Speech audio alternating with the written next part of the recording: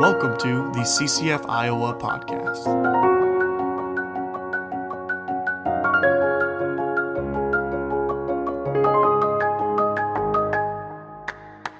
Hey guys, welcome back to another episode of Real Talk. This week we're going to be talking about one of my all-time favorite movies, Arrival. Now, if you're wondering about this movie, first of all, this is going to be a very spoiler-heavy, as all of Real Talk happens to be. And this being one of my favorite movies of all time, I would really recommend that you give this movie a shot. You go ahead and try to watch this movie before listening to this in full, because there's just something really special about this movie. So there's your spoiler warning. Now that you've proceeded past here, Arrival is really a movie that has to deal with communication and with time and with secrets, ultimately. And secrets is the one that we're going to be focusing on today, because Arrival is one of those really interesting movies that it's about aliens, but really it's a linguistic movie. Speech pattern and communication is the primary plot device of this movie. So it's just a really interesting concept. So there's a website out there called postsecret.com, and the president, a founder of that company, Frank Warren, or that website, Frank Warren, says that secrets can take many forms. They can be shocking or silly or soulful. They can connect us to our deepest humanity or with people that we'll never meet. Now, I wish I had Frank Warren's view on secrets, because Frank sees secrets in a positive way. Secrets of being something that is something that somebody else does that they're just afraid to admit a quirk to one another. But in the video that I watched with Frank, he doesn't really talk about some of the hard secrets that we carry. The secrets of I cheated on my husband, or the secrets of I've been struggling with this addiction for 10 plus years. And this is the kind of secret that we see in Arrival. So, give you a quick refresher or a synopsis of what this movie is about. So, this whole movie takes place, we see in periods, we see flashbacks of our main character, Amy Adams.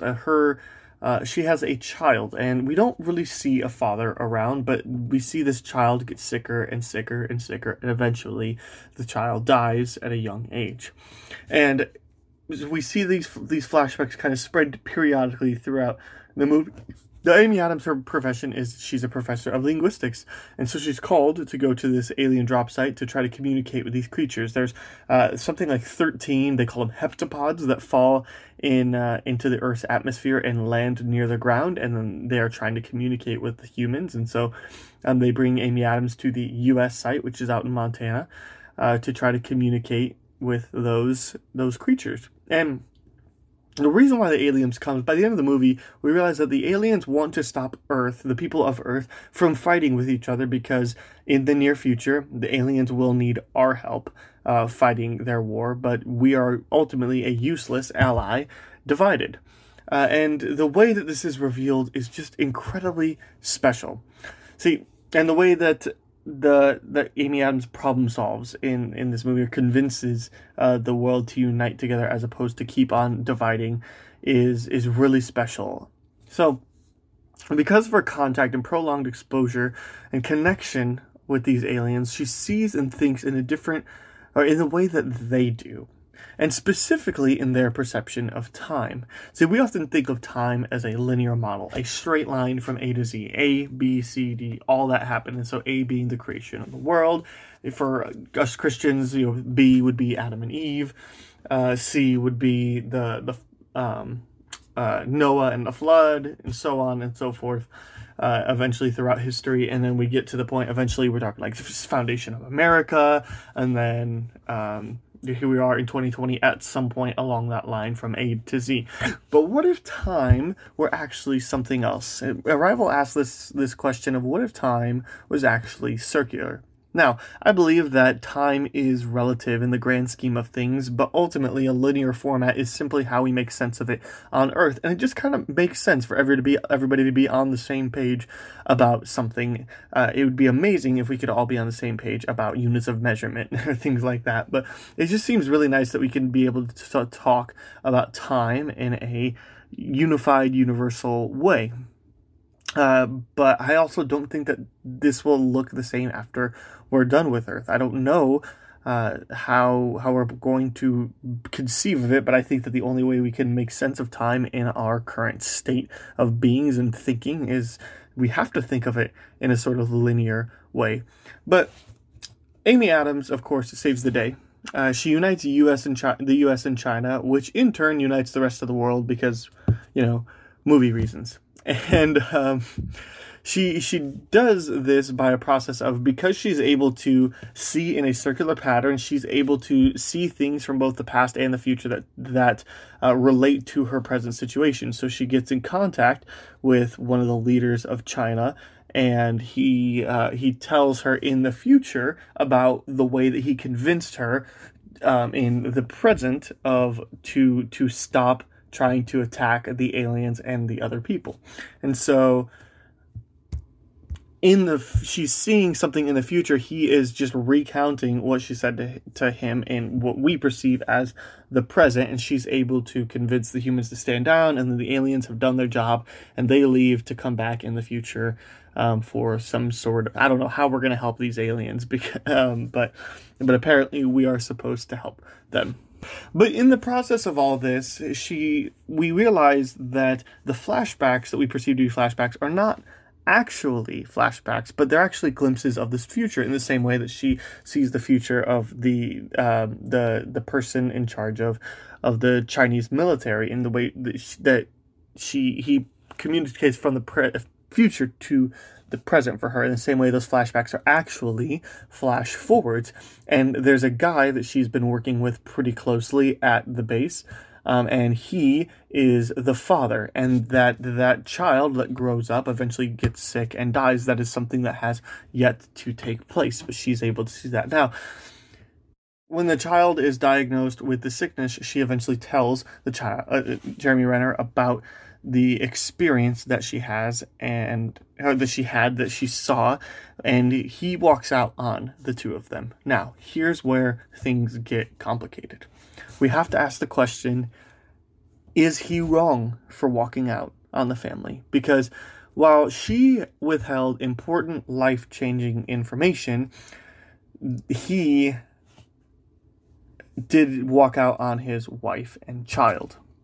And not only that, but when we think of, especially if time is circular, then there can't be necessarily a guarantee of the future. You can make your own future. One little change would have made a difference in the future. If they would have had children later, if they would have had children under different circumstances, there's a million different factors that could have made that different. But based off what we see for the movie, we're not led to believe that that is inaccurate. And the way that we see that play out, we're not led to believe that that is inaccurate. We're led to believe that the things in the future happen and time is circular and things are set in motion. Now, I don't think that allows for, or that doesn't negate the possibility of flexibility, but I do think that we're led to believe that she herself can perceive at least her future. Now, if we ask the question, was he wrong? We also have to ask the question, was she wrong? Because was he wrong is a lot different of a case, right? Because there's this secret that happened that she withheld from him, and because of that, he has to watch his child get sick and die. But he never had the foreknowledge of any of that, and so we have to ask the question: was she wrong? And there's a much bigger case to be made about this, because she knew before they even started dating of exactly what was going to happen, and eventually, at some point, she could have seen that things aren't looking any different than her glimpses of the future. And so why would she believe that things are going to get different? Now let's think of all the times that she could have told him before she actually did tell him. She could have told them before they started dating, hey, by the way, if we're going through with this, you need to understand this. That would have been maybe a little bit blunt, but at the same time, could have been, that conversation could have been had. She could have done it when they had decided to have a conversation about if they wanted to have kids. Presumably, they had that conversation before they got married, because that's a wise thing to do, because that's a kind of big decision, and being married is a lifelong commitment. And so, during that time where they said, do they want kids, maybe that would have been a good time to bring up, hey, you know how I did that thing with the aliens, and I saw the future, and that's how I was able to help. I see in the future a sick child, and so you just need to understand, if you desire to have a child, that this is very much a possibility of what could go on, because he knows that she's not going to be crazy, because he experienced her working at their time in Montana. He knows what she went through. He knows the intricacies of what had to go on in order for her to save the world, essentially. So that could have been a time that she could have revealed that secret to him. Maybe when they got married, or when they got engaged, when they decided to get married. Those would have been pretty opportune times to talk about that. How about when she got pregnant? How about when the child was actually born? And how about even just before the child actually got sick, as opposed to, yeah, I knew all this was coming after, because she doesn't tell him until the child gets diagnosed. So how about any of these times? And any of those seems pretty optimistic, or pretty, at least okay time to say this really horrible fact. And, secrets have the capacity to tear us apart. And there's a big difference about secrets that kind of makes the question of, is it wrong to keep a secret? Because not all secrets necessarily hurt anybody if you keep them. Something as innocent as some of your little quirks that you have. An example that Frank Warren said on the video that I watched is, he said that he got a postcard from somebody who said that I save every voicemail that I ever get. Just in case that person happens to die tomorrow, I still have a way of connecting that person. Well, there is nothing harmful in that secret. And part of that is, it's not damaging to anybody. It's not damaging to the self or to somebody else. But secrets of this nature have the capacity to damage internally and interpersonally. So there are countless stories of people who feel this gigantic relief after coming clean about a secret, whether it's something that somebody has done that's sinister, about confessing to a crime, or confessing to adultery, or something like that. But even some secrets of revelations of finally saying, I have trauma in my past, have been immensely therapeutic and really beneficial for the person. But secrets also have the capacity to destroy somebody and to destroy a community. And especially a secret that has more to do with just the self. Because it's one thing for Amy Adams' character to go through with all this and be willing to face the fact that if she's going to get pregnant and they're going to have a kid, then that child is going to get sick and it's going to die.